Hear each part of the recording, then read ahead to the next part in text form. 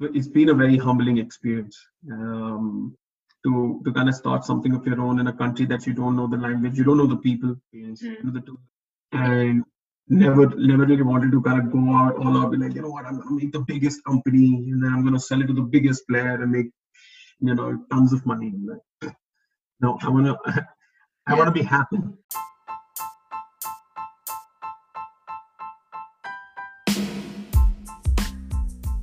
Welcome to Growth Mindset On. I'm Cristina Cruciano, your host, and today I'm going to talk to you about Rishabh Lohia, who has been my guest. The conversation with Rishabh has brutally reminded me of a universal truth. We are here to be happy. You've probably listened to him saying that he hasn't started his startup to hit the jackpot, but he started it to pursue his passion while making other people's happy with his heartwarming food. I was surprised by it because he came to Spain to do his MBA at one of the prestigious business schools in Barcelona, and he could have chosen the easy path, but he chose a risky one by starting a business in a country he didn't know and with a fairly difficult bureaucracy for startups. It's been liberating and such a beautiful reminder that I think we should all have on our priority list. I don't know about you, but being happy, it is something that I need to be reminded from time to time. Thank you, Rishabh. Let's get inspired.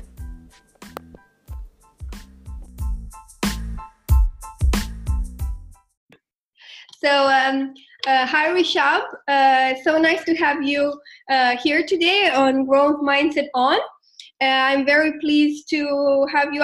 You are one of the first founders I have on the show at the moment. I've been talking with many entrepreneurial people, but you are the first founder. What I define myself as a startup founder. So, if you please could introduce yourself and explain me what is your business about.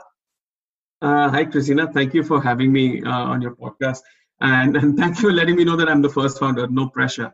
I'm Rishabh, and in Barcelona they know me as Rish. I founded my company called Delicioso. I came to Barcelona in 2014 as a student, and I did my MBA at ESADE, and while I was finishing the MBA, I started my company. The company is about bringing together home chefs, people who have the passion to cook, and get their love of food distributed amongst people in Barcelona through various formats, through lunch services, caterings, meetups, and whatever have you. Okay, so that's excellent. What I'm very curious about, there is a lot of food startups in Barcelona, I would say. I mean, you correct me if I'm wrong. No, you're absolutely right. Yes. Okay, and I'm surprised how I would like to know how did the idea come up. I like the fact that you focus on one side of the marketplace, which is the chefs. So explain me how did the idea come up. You explained that was during your master's, your MBA, sorry, but okay. Why food? I think so. For me, I think I came to Barcelona. I chose ESADE because of their connection towards food incubators, and that's what brought me to Barcelona. And of course, it happened to me. It happened to be the best city to be in during the time that I did my MBA, because I already had a very nascent idea back in India, but I knew for a fact that I had to come to Barcelona to do my MBA and whatnot. And while I was finishing it, I found the same gap here as well. The gap being that a lot of people I saw around me, and for me, that was just students, and a lot of students just were doing that repetitive, schedule of studying and going back home and then studying and essentially not taking enough care for their diet. And I was one of those people who loved to cook. It's just basically been always, I think Barcelona for me was the first time I escaped, I think lived outside home. Indian mindset, you don't leave home that soon. So I'm all by myself and I'm used to having home cooked food. And I'm like, I think these guys need some home cooked food as well. Now, how do I bring around home cooked food for all these guys who are basically from different parts of the world and they're used to having something cooked at home? And that's how Delicioso was born. So the idea was to kind of bring together all these people who have that passion. They might be housewives or husbands or whomsoever has the time to come in and sit with us and kind of brainstorm and cook what they want to cook, and we will distribute that out through our platform. Okay. That's how the idea came around. That's a very interesting approach to the food startup industry. I think at least here in Barcelona, and I really like it that you're focusing on that side of the thing, not in just I'm starting a business. Just you've taken your passion and you've kind of democratized that by providing other people or other people who had the same passion as you to this platform. And absolutely, I find it really interesting. So you are saying that it already the business was already embryonic in India, back in India. Were you doing something similar in India, or it just was something that an idea you had on paper? I had an idea on paper because back in India, this is not a service that was running. But if you've heard of the Bombay Dabba Wala, which is a logistics service which delivers food on an everyday basis, close to about 1 million boxes from point A to point B.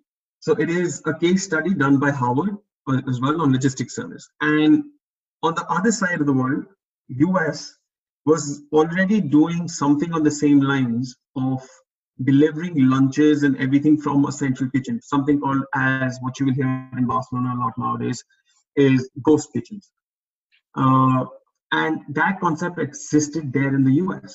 And that's where I found what if we can join the two together and make it happen. But who will, and just basically learn from their mistakes. So what I am doing is essentially, yes, there was a passion, that the idea was there, and I was like, how do we combine it together? And that's what happened in Barcelona, essentially right in the middle of the world. Nice. So sorry, can you repeat did you say ghost pitches, or if I understood you like the case study, if you could explain it a little bit more. Right. So there are two things that I mentioned. So one thing I mentioned was, the first thing I mentioned was the logistics service back in India, which it runs in Mumbai, Maharashtra. And this logistics service is run by a non-government organization, which collects meals from one house and delivers it to the owner of the house working in an office wherever it might be located in Bombay. Okay. And this logistics service is either from the same house to the owner, or somebody can offer lunch service as well. So this is a very interesting model because they use all our recent technology of tagging, GPS, everything, when GPS did not exist. Yeah. So their tracking method is so well planned that it became a case study. And on the second hand, the ghost kitchens that I was talking about is what Muncherry or Maple or Sprig or Blue Apron, these kind of companies are or had in the US. And right now, Deliveroo and Glovo are also working and toying around the same idea. Yeah. So that ghost kitchen, the concept is that it's a kitchen-only concept. You will not have a restaurant or a front where you can sell the food from. The idea is to feed into or give an opportunity to people who do not want to have a shop, but want to start off in the industry.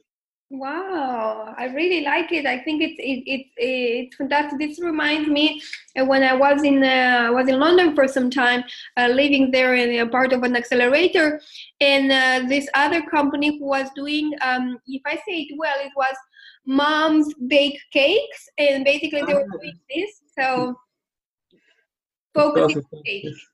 So absolutely. Wow, so that's fantastic. I really like that. You know how can we turn systemize or dehumanize systems, like for example, I mean, like the restaurant, you just, for example, delivery goes to a restaurant and takes the food and just takes it whatever, and in this Exactly. case you're putting on the both sides. There are people, to say, I mean, restaurants are also people, but are businesses. No, it's like kind of C2C Exactly. business model, which is very interesting because you allow every individual who likes to cook or has a skill or wants to improve that skill, you allow Mm-hmm. them to become chefs. Yep. Absolutely.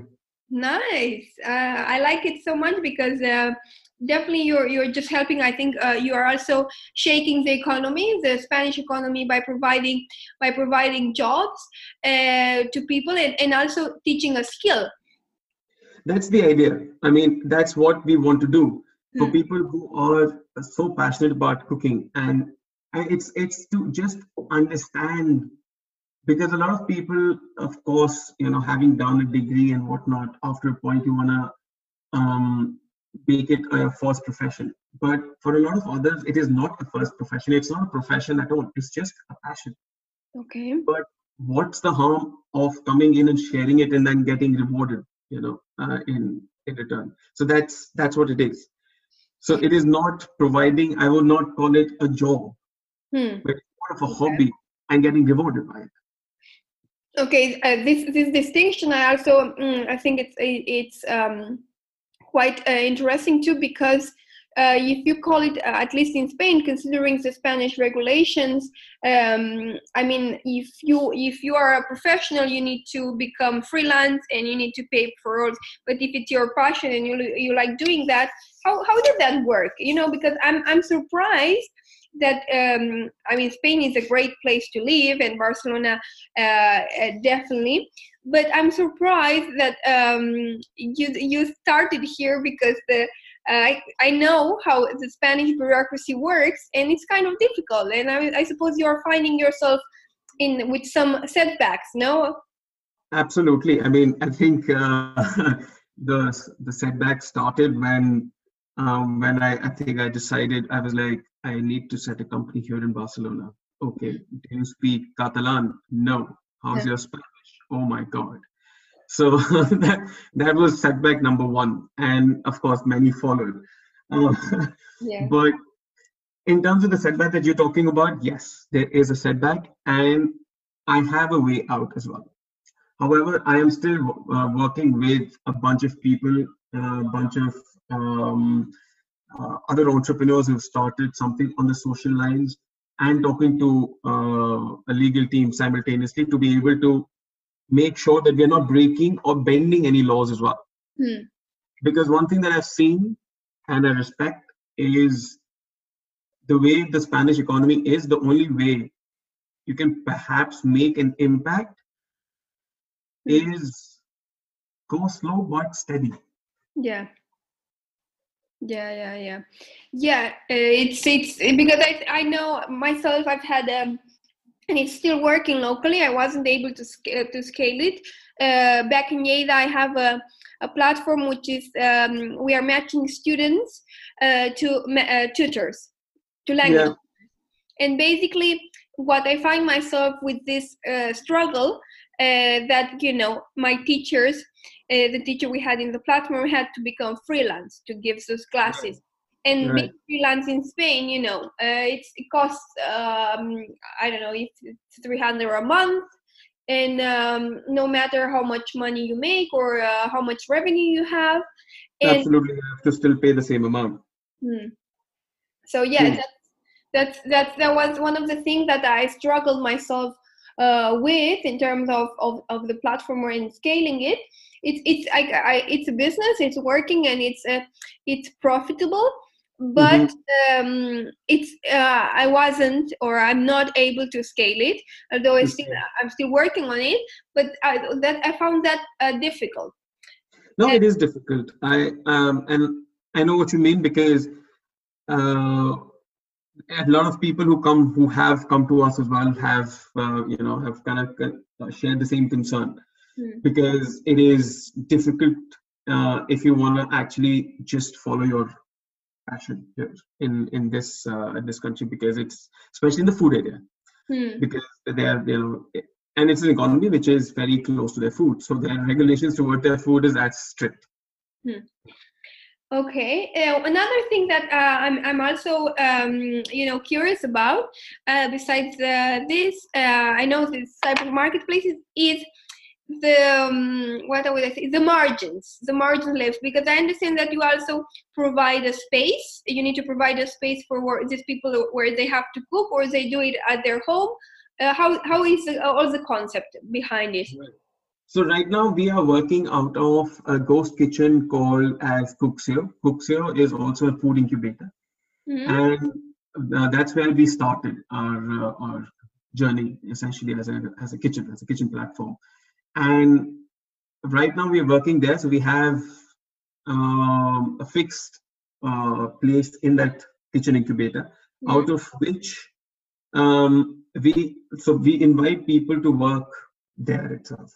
And people are not allowed to cook in their houses. They come to the kitchen. They have a proper screening process, which happens with our resident chefs in the kitchen, so that anything in terms of documentation or mannerisms around the kitchen, just the basic know-how is tested.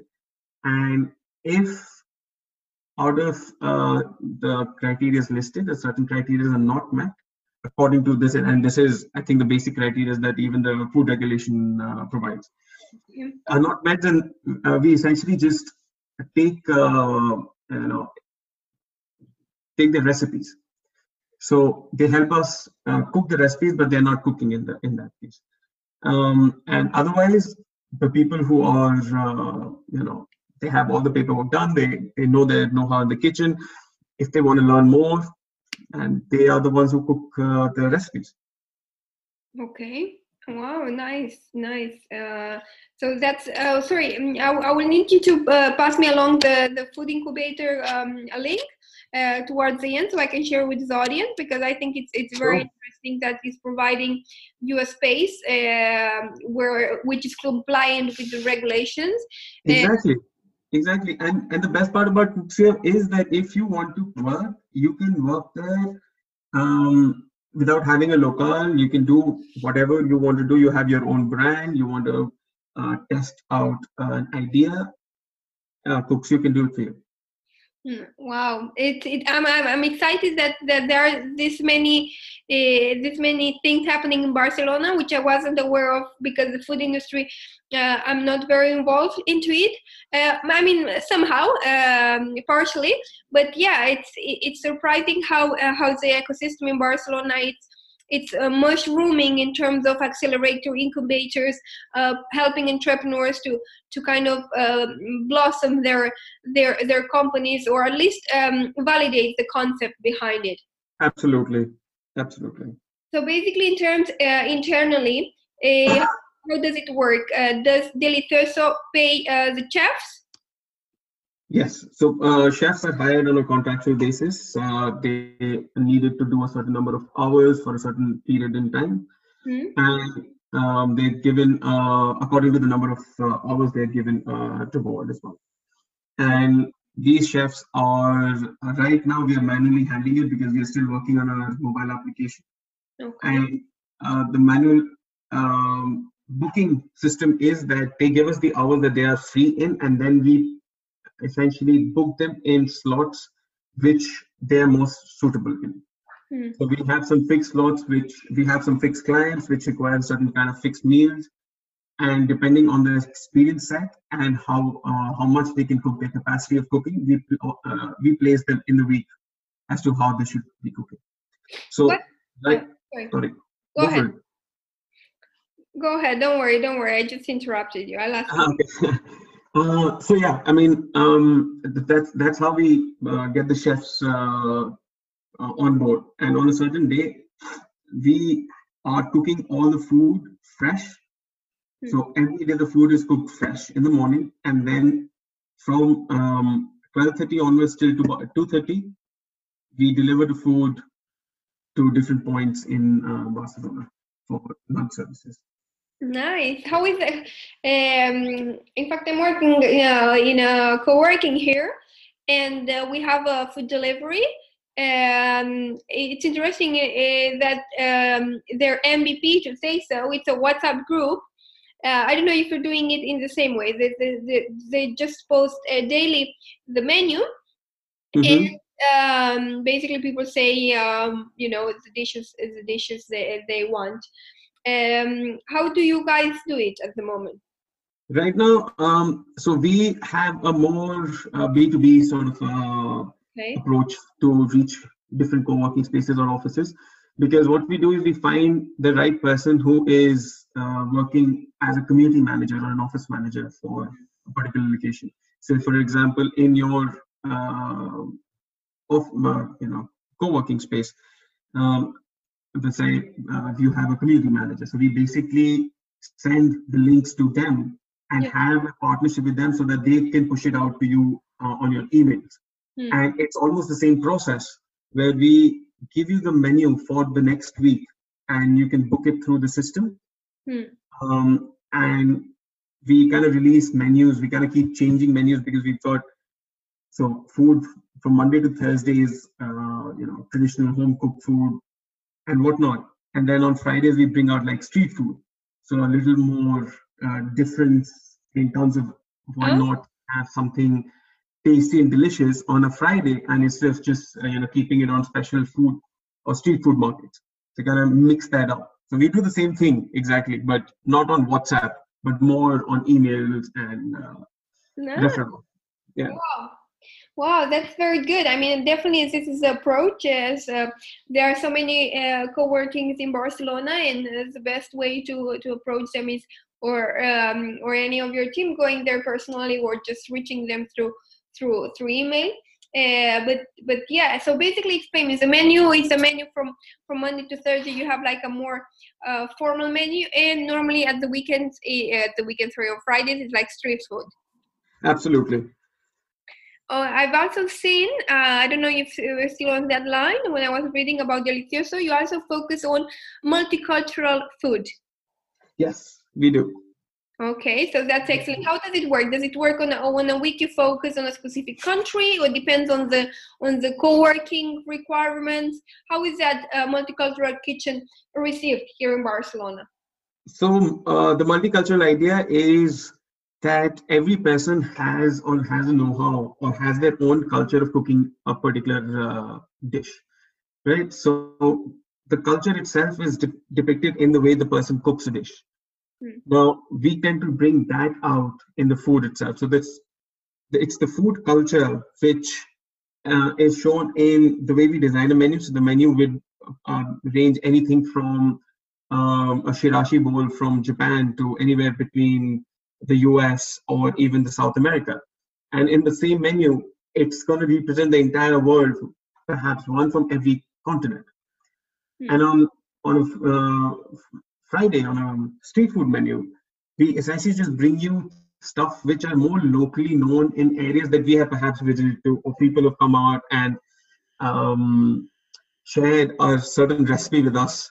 And of course, you kind of end up going to a lot of food markets and tasting a lot of stuff. So you want to kind of possibly get inspired by the same flavor and do something, mix it up with something that you know and create something new. So that's always the idea. Nice. Very, very, very interesting approach indeed. One other question that also I would like to make you is the fact that, for example, it has ever happened you to run short on chefs, because when I was directly managing my platform, it happened to me that I didn't have enough teacher according to the demand, or you guys manage anyways.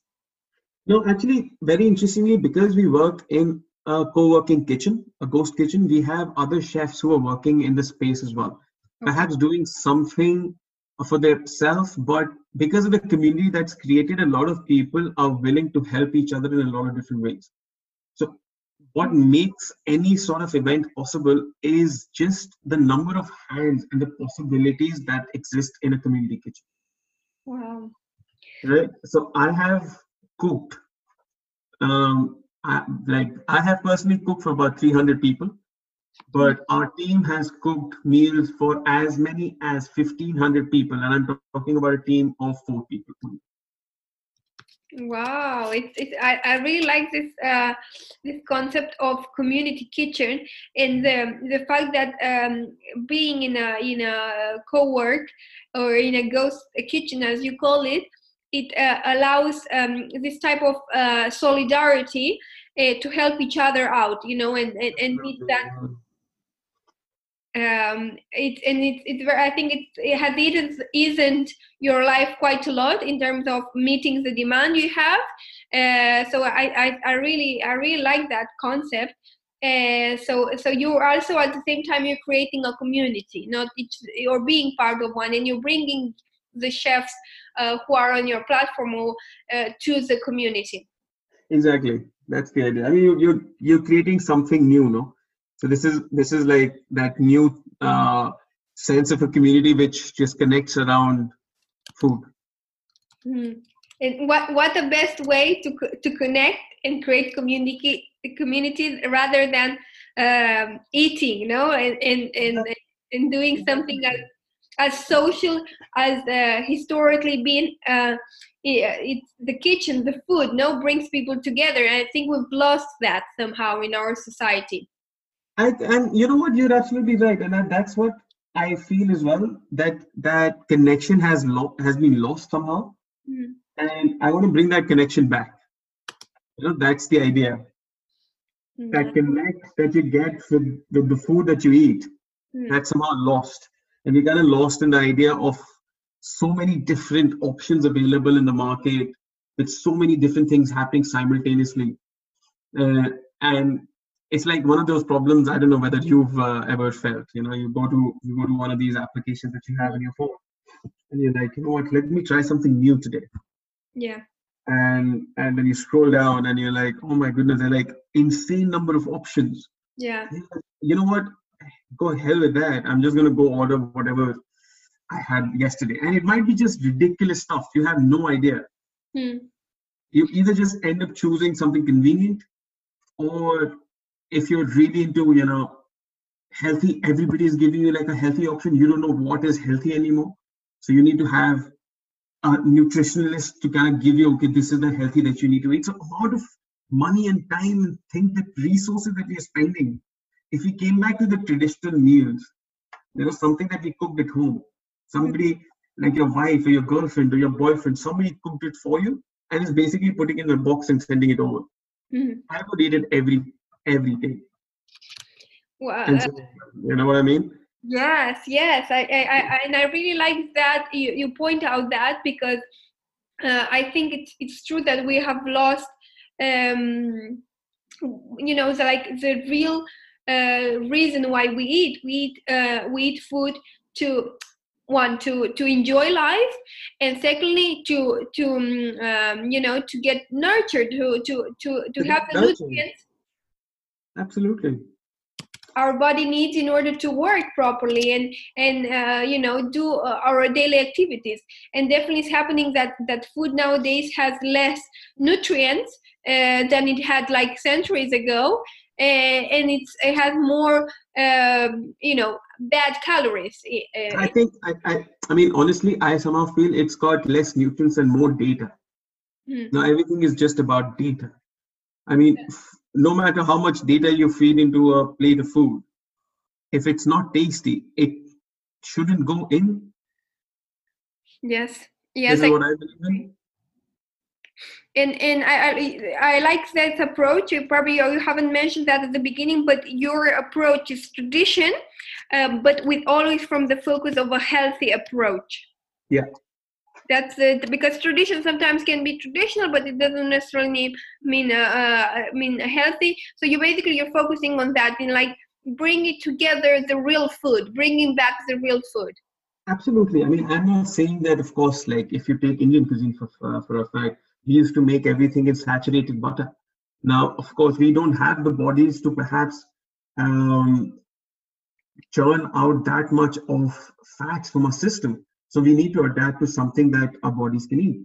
And that's what's the idea. We keep it healthy so that the daily nutrition that you need and you will have, but there will be never a compromise on flavor and authenticity of the dish.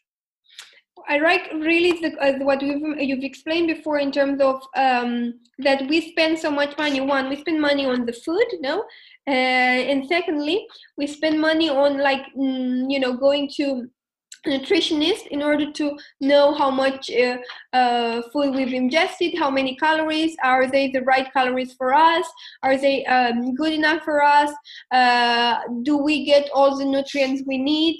Exactly.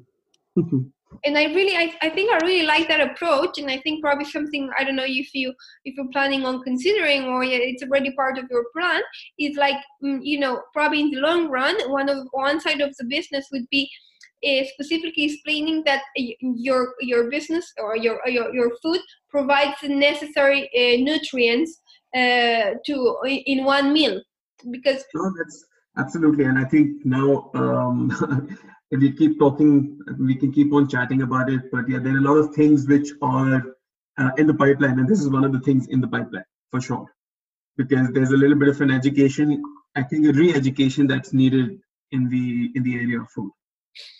I really like the concept. I like the fact that the community side of it, the fact that you are also providing or teaching a skill which is cooking out of people's like discovering people's passion, and turning that into a profession. Why not? I do really like it a lot, but one thing that how is a person who just finished an MBA, starting a business, that it's a lot of struggle. No, there is so much hard work going into it. How do your parents see you? They haven't told you, Rishabh, you could have the chance to be working for a multinational company, making this amount of money a month, and you have decided to be an entrepreneur? No, actually, that very interestingly, that didn't happen. That didn't happen.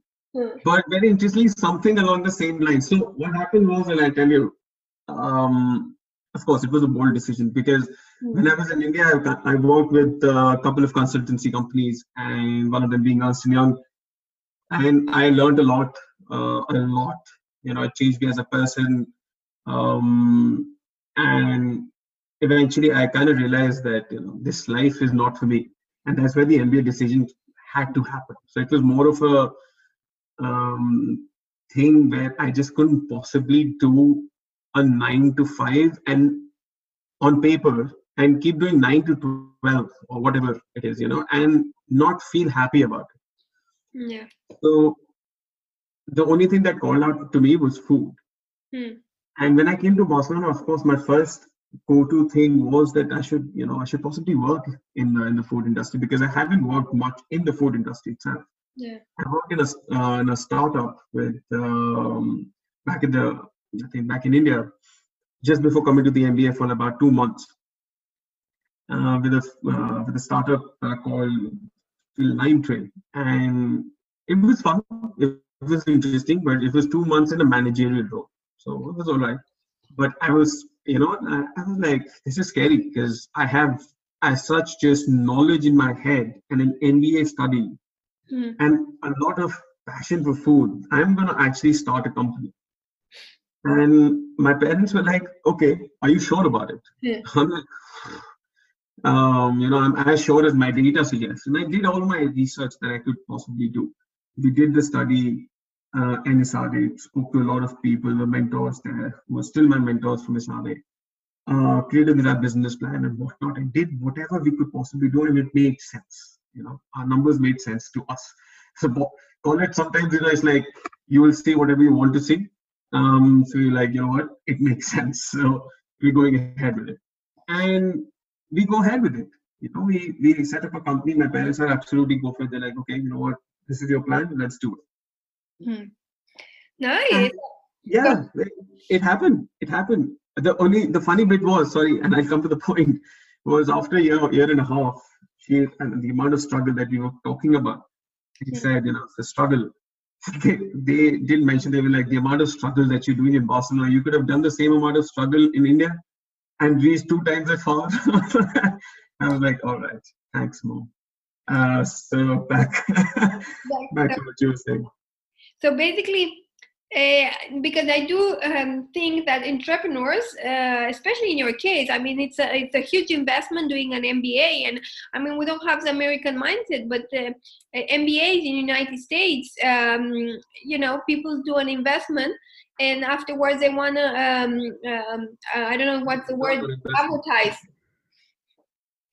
And in your case, definitely you followed your passion. You decided, because MBAs normally, it's meant to drive it to, to become a very well-paid professional, and definitely MBA students, especially from ESADE and other business schools that we know here in Barcelona, outstanding business schools, are needed for companies. And on the other side, you've decided, although you did an MBA, you've decided, just to move. You kind of had the idea, but to move to take the entrepreneurial path. And I think, Christina, for me, when I made the decision of coming to Barcelona altogether, and changing from a regular paid job, which was fun, it was interesting, I could have possibly gone in the same route. I just wasn't happy. I knew the only thing that would make me happy is perhaps food, and the idea of creating something in it. And when I did this, my return on investment was, I'm in it for a long haul. So yes, amount of money that's going in, and of course it happens with everybody. People take loans and people take whatnot to be able to, take the best education and then get the best sort of job so that they can recover all of that and then do something that they like. But eventually, if you see a lot of people, I somehow feel that, find something that they really love to do. I think I was possibly crazy, just be like, you know what, let's start sooner. It might be possibly slightly late, now I see people who are starting at 21 and I'm like, oof, I wasn't that smart then.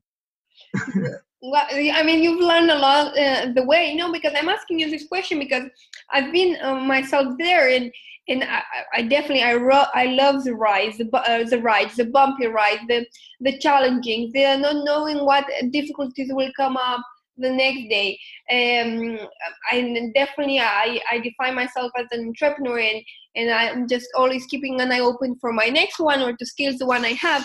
But I'm just thinking it's such a how would I say,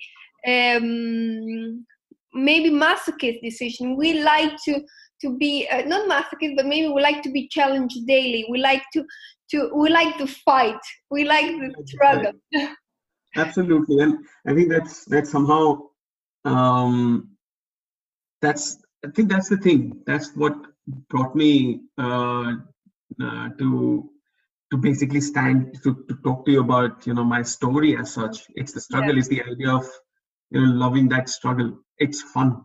Yes, and I really like the fact that you are talking about happiness. Because sometimes people, when they find themselves at this bifurcation where they have to choose, they've graduated and they finished their university, and they have to decide on taking a job and on taking a super risky path, which is entrepreneurship. I think most of them would have gone for the easy path, which is go into a job and making money. And I think not many people, it takes courage to go into the risky path, into the blind path, because you don't know how it's going to come out.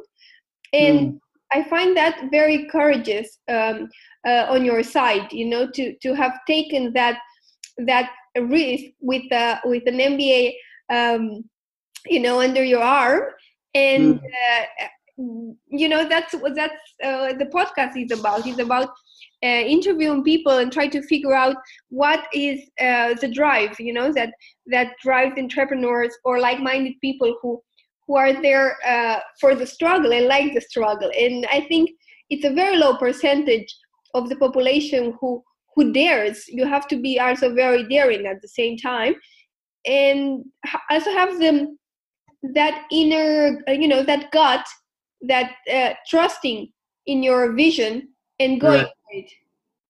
No, I think you're right, and I agree with you on but how I see it is because when we talk about the courage bit, Hmm. it's I think it's more of a timeline issue. Hmm. I wasn't as courageous few years ago. I was taking the easy way. I mean, the Yeah. courage comes in, and somebody, a friend of mine, I just attended a talk of hers, and she gave her name is Leslie, by the way. And I would like you, you know what? I will sponsor, tag her on show right now. Like, you need to talk to Leslie Oh, for her, for her story. That'd be very nice. inspiring. And she said something. She said that it's this suffering Hmm. that pushes you to become courageous. Okay. Hmm. And that's what happened. Courage is, I think, when you realize there is a certain bit of suffering and you want to do something about it. Hmm. Yeah. Yeah, you're right. It's a timeline issue. So whenever. So Yeah. I don't think anything is easy or difficult. I think everybody has their own timeline. Hmm. That's it. Yes.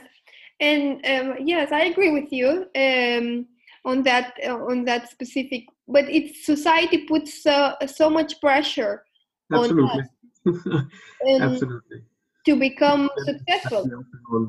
It's I think the balance. It's a balance that you need to find. Yeah, and I think somehow you've I don't know, I think you found that balance, because I like that you talk about happiness, and this conversation is not about money, it's not about making as much money as possible. Maybe it will get there at some point, and if your business bringing value enough, but it's not that. It's not what drives entrepreneurs in general. It drives a passion, and I think that what makes successful entrepreneurs is the passion behind it. It's the drive that fuels the fire. No, that's the flame. Able to. I keep it simple. If my food makes you happy, then it'll make me happy. Oh, that's so fantastic, Rishabh. It's fantastic, because I think there is a lot of humbleness behind your words, and yeah, I'm very very pleased to be talking to you, because this conversation also are meant to kind of go into the depth of the person. Although we haven't met in person, we haven't had that chance. Uh, it's We should. We yeah, should. We should. we That's why, should I mean, I did suggest it. So whenever I think, but sorry, I think whenever you have the time, you either come to the kitchen. I'll show you the kitchen as well. nice. So that'd be pretty awesome. Excellent. So basically, I'm very very pleased to be able to find people that are so humble, and see go for the good in things, go for making an impact, but in a good way. No grow just for the sake of growing, just make an impact. No, it seems like that's your growth. Bring a communities together, make people happy. I really like your expression, and where you say, let me see if I can find it. Do you refer to it as, I don't know if I've seen it, but like tummy delicious, or I can remember, I don't see it anywhere. I was reading somewhere, uh, Uh-huh. to make tummies happy, and I really like that description too, about about your business, and you're just saying it right now. If your food gets to make people happy, you're happy, and that's fantastic. I think there is definitely a lot of value in that, and Thank you, you. you can see the passion behind it. And What's next? What's next for Delicioso? What are the struggles at the moment? Oh, the struggles. So, I think the last year was a bit of a struggle in totality. I did go through, every company kind of goes through a downer. So we went through a downer. We lost our, couple of team members, and eventually to kind of come back out of a little hole that the company, we lost technology. So now we are on our way to getting our own application form. Um, and now we were earlier looking for a kitchen space, but unfortunately, one of the partners couldn't make it. Not their fault, but they, some other technical issue. So we didn't do the kitchen bit. So now we have a fixed space in the co-working space that we are working. So what's in the pipeline? In the next couple of weeks, you will have a Delicioso application through which you'll be able to order your meals at your own co-working space or your office. Or if you don't have it yet, you can always get in touch.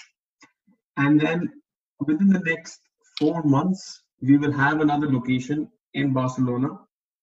And perhaps by September or October, we will have 2 locations in Barcelona working to cater for Barcelona needs in terms of your daily lunch services, any sort of caterings, that anybody requires. If you have a birthday, for example, and you want something different, instead of getting something standard, or something that you order from a restaurant and then you have to open it up in plates and share, or going for a very expensive sort of a catering, something that you can actually afford and possibly spend the same amount of money in a restaurant, but catered. So stuff like this, through an application, and people who want to become chefs will be able to do the same from the same application. Nice. Wow. So it's a lot of hard work. A lot of hard work. Absolutely. You need to still make a lot of tummies happy. So yeah. Yeah, tummies happy. I really like that expression. And yes, being technology empowered. Now that's you are in the tech food. So basically, this is where I think it was more of the curiosity I've had about you, Rishabh, and your startup, in this case, Delicioso. And basically, it really surprised me. The fact that you're looking for happiness. You've done this because you're looking for your happiness is this, and you're trying to make other people happy. That's always the idea.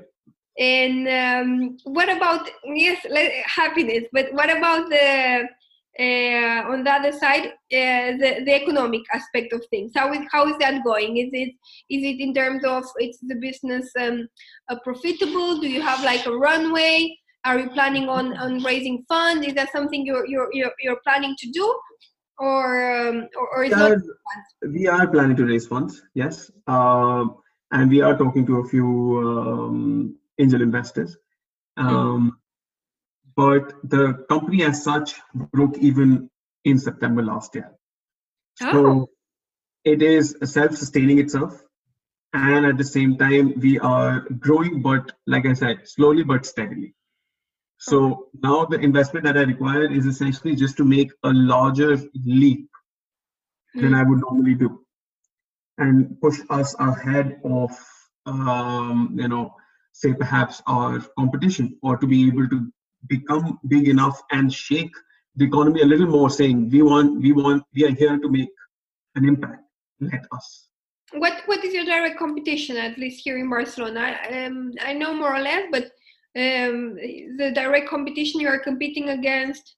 Fotava. We're directly competing against Fotava because they have a very interesting business model as well. They give you healthy lunches, varied lunches, and they deliver it to whatever your location in 15 minutes. And they're growing pretty big. They are already in Madrid, and I think they're planning to go international very soon. So nice. I didn't thought, because I thought there was very low margin in this type of business, because the transport. How are you guys doing the transfer at the moment? Is the transport made by yourself, or you just have an external company who does the delivery for you? I did not ever actually believe in the fact that if something is not your forte, don't start with it. Yeah. So my forte was food. I Mhm. started with food. And I made sure that I had people around who knew the other bits which I did not, right? And eventually learn from them. So my logistics is done by a third party. And I will continue to do the same because we are doing a scheduled lunch delivery. We are not doing an A to B on demand delivery, Okay. you know? So, yes, and you're absolutely right in terms of economics. What does not make sense and why a lot of companies have shut down in the US, Yes. doing the similar business model vertically integrated because of the number of people they have on their payroll. Yeah. The large number of salaries that they have to pay and the small amount of money that they're generating from each delivery is basically just sunk the company. And they had amazing amount of funds and whatnot, but that didn't work out. So what I'm doing is I am trying to make sure that that particular error doesn't happen. Of course, there are always times when a particular delivery, or a particular at a particular stage, the unit economics don't make sense. But to make sure that that time is shorter and the amount of people I can cover is a lot larger in this limited amount of time. Mhm. Nice. I think I really like the basis of your thinking based in this aspect of logistics, and I really like the fact that you mentioned that you shouldn't go for something that is not your forte. For example, myself, I was a language tutor 10 years ago, and this is how I started my business, and I really like that fact that you are humble enough, because I think some leaders or some CEOs or founders fail to acknowledge that they cannot do everything, So the fact that you were able to see that and delegate the bits that you didn't understand, and especially smart enough to surround yourself with the people who knew the other bits, I think it's key for success. I try. So yeah, great. So Rishabh, I really enjoyed this conversation. I'm so pleased to meet you, because myself, I'm doing this for learning and meeting people, and if I can share with the community and they can learn something of this of these talks I have with people like you, that makes me happy. Like what makes you happy with you sharing the food with other people, that if it makes them happy, it makes you happy. The same here with the podcast.